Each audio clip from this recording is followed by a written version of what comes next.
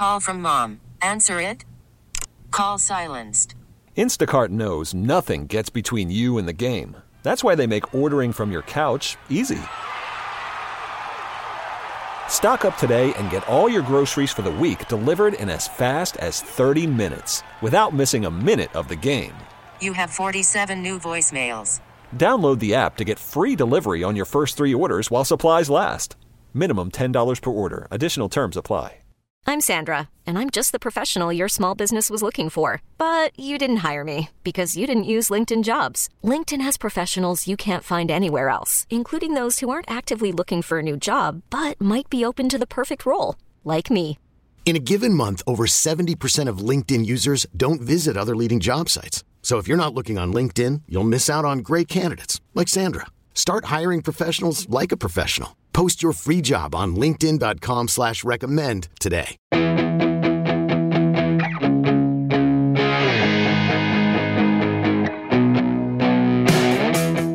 Hi, I'm Joe Connolly, business news reporter at WCBS New York, with Ian Weinberg, a certified financial planner and founder of FamilyWealth.com on Long Island, New York, who will give you ideas about ways to save your business if that's what you're facing, because the disruptions and the closings have gone on for so long.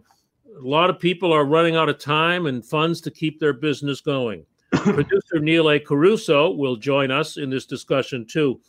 Ian, first of all, what are 1 or 2 things that business owners should know if they are near to losing their business or facing bankruptcy? So there are a tremendous range of options that have been increased, extended, or added in the new stimulus package.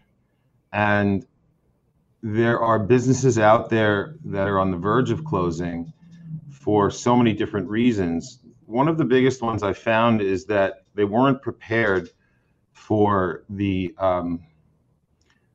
speed required to get access to funding the first round when the early stimulus package came out back in spring. So I'd like to help make people aware of the fact that they need to prepare to be eligible and to be able to get accepted into the new PPP round 2. Also know more about extended EIDL opportunities. That's economic injury disaster loan, which has also been expanded, right? Correct. Right. And also to know about the change in the tax regulations that were not clear with PPP1 versus PPP2, and it dovetails back, it goes retro to PPP1. That's a very big deal too. A lot of people didn't even go for PPP1 because they thought that their expenses that they would be laying money out for if they got PPP money, and then they were making payroll, that they wouldn't be able to deduct that payroll expense. Some of them didn't even bother. If a business owner has filed for bankruptcy or is about to, can they get one of these second rounds of PPP loans to possibly get them into spring or summer? So the answer is, in all likelihood, yes. They can apply for PPP2, and if they're in bankruptcy, the bankruptcy court would have to approve it. If they're not in bankruptcy, and this is a solution to keeping them out of bankruptcy, by all means.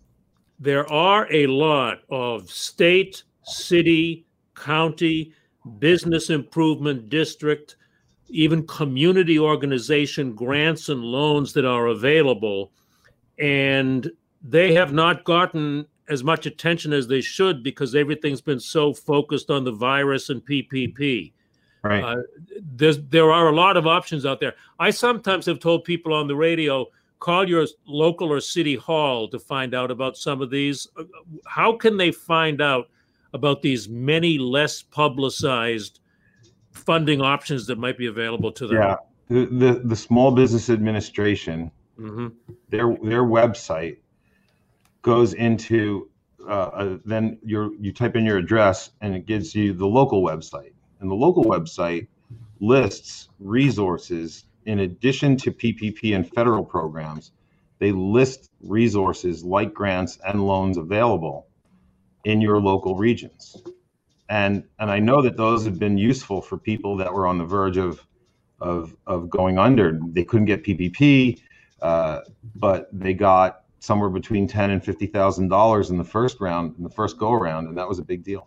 What are your clients telling you, those who are in trouble or getting into trouble? So the ones that are in trouble are the ones that didn't anticipate trouble, which is unfortunate. The ones that anticipated trouble immediately began cutting staff, cutting expenses, communicating with clients, vendors, suppliers, trying to renegotiate terms of accounts receivable, accounts payable, landlords, renegotiating leases, extending leases. Those family businesses that we manage for and we advise, they've stayed afloat, and they stayed in close contact with their CPAs, their bankers, and they were able to access almost every financing option for their business. The ones that are still in trouble are sort of like the mom and pops that I know that were all cash businesses, had nothing digital, no online business. A restaurant that didn't have curbside takeout, didn't have a digital ordering system. You couldn't order online and pick up. They don't take credit cards. Their accountant wasn't on top of what they needed to do to qualify for PPP. Those businesses are hanging on by a thread if they're still hanging on. And number one, they should be evaluating, whether they should just shut down completely. Two, they could be evaluating whether they should go, look through the bankruptcy process and see if that's beneficial. And three, now that there's new financing, I think it's a new lifeline to say, wait a minute, maybe we can make this work. What do we need? Neil. Yeah, Ian, you have a small business owner come to you, and obviously there's so many options on the table, but right now there's a second wave, there's a lot of uncertainty. How have those pivots played out for them, and is it viable long term? So if you're a restaurant and you can bring yourself into this century in terms of thought process, technology, survival, you can make it if you figure out how you can model your business after, let's say, Chipotle, or numerous restaurants that are very good at doing curbside, that are very good at doing takeout with an online processing system. I'd rather see somebody invest in a methodology where they can transform their business so they can be a COVID-proof business or a COVID-resistant business going forward, as opposed to saying, let's build out a whole new restaurant now because we're going to figure out an attractive way to get people in the door. You're not getting people in the door. Right. Now, how have some of the most successful business owners that you advise, what have they done to stay afloat? What are they doing right now? Sure. So one business that we work with was a catering business, and they were very large and very successful. And all of a sudden, catering events dried up. They're gone. There are no catering events right now. They were able to land a government contract with New York City to feed the homeless. Wow, interesting. So how has that been beneficial to is that a branding thing? Are they able to get government funding for doing that? They got government funding. So they focus their efforts from catering to for-profit organizations and parties and events to identifying a need where the city had to feed people, the city had to pay for that food and the vendor service to do it. And they were fortunate enough to find out about it, and they went after it. They pivoted. They put their hat in the ring for the government contract, and they were awarded it. Have owners that Ian, gone into their retirement funds or their home equity. Sure. And is that a good idea? Tell us about that. It's not a good idea if you're trying to keep a business alive that's going to die anyway. Why would you want to start tapping your personal assets to do that if you haven't evolved, if your advisors and your accountants and your lawyers and your bankers haven't helped you identify a strategy to survive and then to grow in this COVID era? And if you're not capable of pivoting, no, I wouldn't go and touch those personal assets. I'd close the business. Have you told any of your clients to close if the future is just bleak for them? Fortunately, we've been prepared. Their other advisors have been prepared, their CPAs. But I know local businesses that it's not appropriate for me to say, hey, Joe, Neil, you should shut your broadcast business down. Right, it's their baby. If they ask me what we should do, I would say, well, let's look at your numbers. What kind of money does the business have left in it? What kind of revenue is the business taking in? What are the business expenses today? And if you're going to be running at a deficit for the next 2 years and your business, you haven't been able to pivot in your business, you haven't been able to evolve, you might want to shut it down. If these loans are going to enable you to cover your costs and keep you afloat, I have no problem with taking advantage of the PPP or EIDL or other financing programs. But are you doing it to keep a business alive that's probably going to die anyway? Right. But are some doing completely new areas? I mean, Are you having clients come to you and actually make an extreme pivot to a totally different line of business? And are they finding new revenue streams? Well, I'll give you the example. We have another client that's in the event business. And early on, they identified that events weren't going to be run live anymore. And they used to they'd raise money for charities. Let's say they would do $1 million event for a charity. The charity would bring in $1 million. It was at a banquet hall. So it cost the charity $500,000 to do the event. And the charity netted $500,000.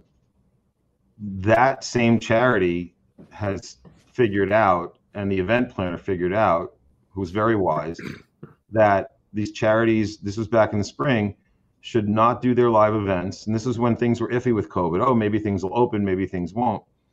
And they realized that going to a digital platform for their events, digital cocktail parties, digital fundraisers, digital celebrity events, they were still able to raise $1 million.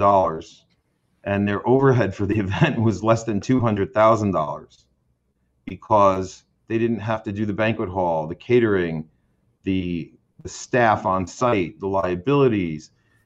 And they're finding that going digital really helped them leverage their resources. And the charity made $800,000 instead of $500,000 on the same event that people would have showed up to in black tie and tux. We're hearing that a lot, that businesses and nonprofits are finding that holding these events online is so much less expensive. Yes. I wonder if some of these aspects will last. I mean, at some point, people will want to go to the event again. Yes. But it's funny you mention that, because several people have mentioned to me lately, they're doing this new thing, and it's actually less trouble and more profitable. But I don't know if that'll last forever. Let's take the event planning business as an example that I just mentioned. I've been to charity events. Charity events and a lot of other businesses have already been doing this and evolving before this ever happened, and they didn't know it. Because let's say 20% of the attendees couldn't come to the event. You've seen live auctions on video, structures before with charities, texts, emails, Zoom. All of these things were being done. They just were being done at like 10% of what the business was garnering. It was done digitally.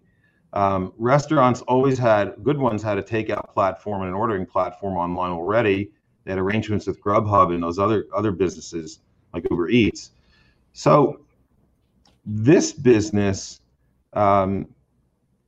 basically stepped up and took advantage. And what it shows is you've got to be a chameleon when you run a business. You need to have a hybrid model, a hybrid methodology to say, hey, Joe, Neil, we're going to prepare for the worst. We're going to hope for the best, but we're going to prepare for the worst.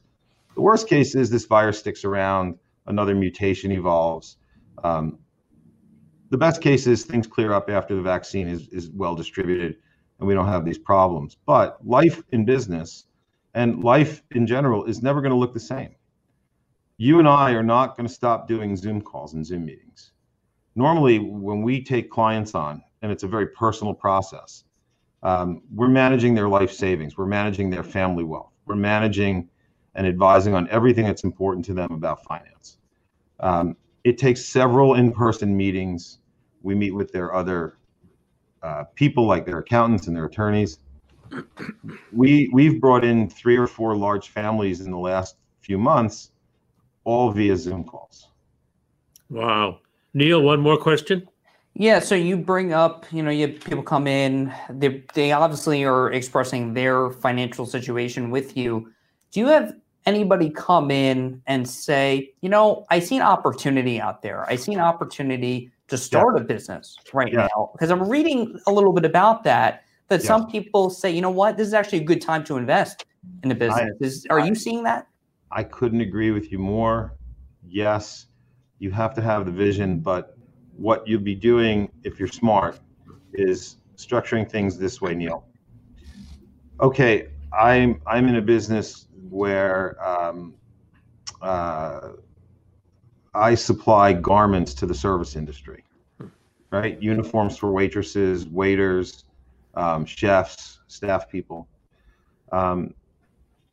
It's not happening as fast as it was because there's not as much need for waitresses and waiters clothing, but I can start looking at a pivot. And let's say that pivot is I'm going to start doing all the uniforms and furnishing for drivers, for Uber drivers, for FedEx drivers, for UPS drivers, for shipping businesses. I know the shipping business is getting huge. How can I take my business that's in the clothing business and help that evolve and get integrated into this new economy? And if you're surviving in what you're doing, but you see that there's an opportunity to launch elsewhere, you can use these PPP funds to do some of that. You can use the EIDL funds to do some of that. It's okay. There's a 60-40 split on what you can use those loans for on PPP. And on EIDL, there's literally no restriction on what you can do, especially if you want to invest in technology. If you're going to start on a new business path, you're going to have to invest in technology today. Whether it be just subscribing to Zoom or building out your whole platform to do something more like a Slack technology where you've got an operating platform, you're going to have to invest in technology. PPP and EIDL encourage that. What is the biggest mistake that you have seen business owners who see an opening in a new area make so that it doesn't work out for them, even though they thought they were ready for it to work? So it's the old analogy, you see a nice retail space in a strip mall by you, and all of a sudden it says Italian restaurant coming soon. So let's just take the evolution of that. The restaurant owner signs a lease for 10 years. He puts up a large deposit, and then he has to build out the restaurant. He doesn't know that any customers are going to come, right? Can either of you guarantee that he's going to have customers? No. Brand new restaurant, right? Nobody knows it. So he spends $500,000 to build out a custom kitchen, a brick oven, a beautiful dining room, the whole shebang. And then nobody comes. So he's sitting with a loss of close to $1 million before he ever opened a business that didn't succeed. What was the mistake? He didn't test market somehow? it used to be if you stuck a good restaurant in a good strip mall in a good location, business would come. But you can't make that assumption anymore. So I would say now your point is right, Joe. You've got to do your research. Neil, if you want to get into a new business and you have an opportunity and you want to pivot, you've got to do your research. Also, you've got to go much less capital intensive. You can't manage millions and millions of dollars to a concept that's unproven. You can commit technology. You can leverage technology. You can outsource technology. You can outsource your staffing. And we could be running a business that's an investment banking firm right now, handling billions of dollars, just like this, sitting in 3 Zoom calls. We don't need any more overhead. We don't need any buildings. We don't need 5,000 lawyers sitting in fancy offices and an executive cafeteria. We don't need that. So this evolution is a great one. It's going to be even better because businesses will run lean and mean, and they'll be much more efficient. And think about how easy it is for all of us to get things done now. So if you're going to go and pivot, Neil, Joe, you've got to pivot in a way where you realize that you're adding value to this economy, and you're doing it with a business format that's very user-friendly. People are used to now just sitting at home, getting on their keyboard, plugging and playing, and ordering something, and that's it. So you've got to be prepared. If you're going to pivot, pivot where it's something that the new economy needs, that the new economy is going to welcome with open arms, and that is extremely user-friendly. Ian, it has been so interesting to talk to you. Thanks. And I love talking to CPAs and CFPs. And one thing I notice about you is that you seem to have mastered being unemotional about money. Are you as unemotional about money as you seem to be? I would say it's taken a while. Managing people's life savings, you kind of need to make sure that they know that you're here, that your hand doesn't waver. But it hasn't come without experience, that's for sure. So thank you. It's important, sure. You need to be, you can't be emotional about making an investment in a business. You need to be pragmatic, and you need to be a forward thinker. Just take the lessons from what this has taught us and apply them. It'll help.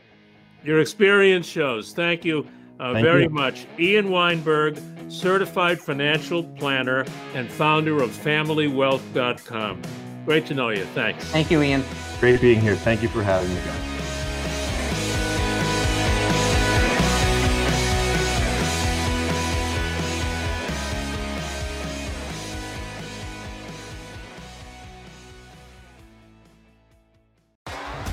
T-Mobile has invested billions to light up America's largest 5G network, from big cities to small towns, including right here in yours.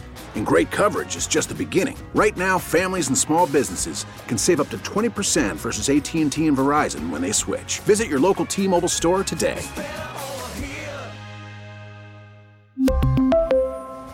Plan savings with 3 lines of T-Mobile Essentials versus comparable available plans. Plan features and taxes and fees may vary.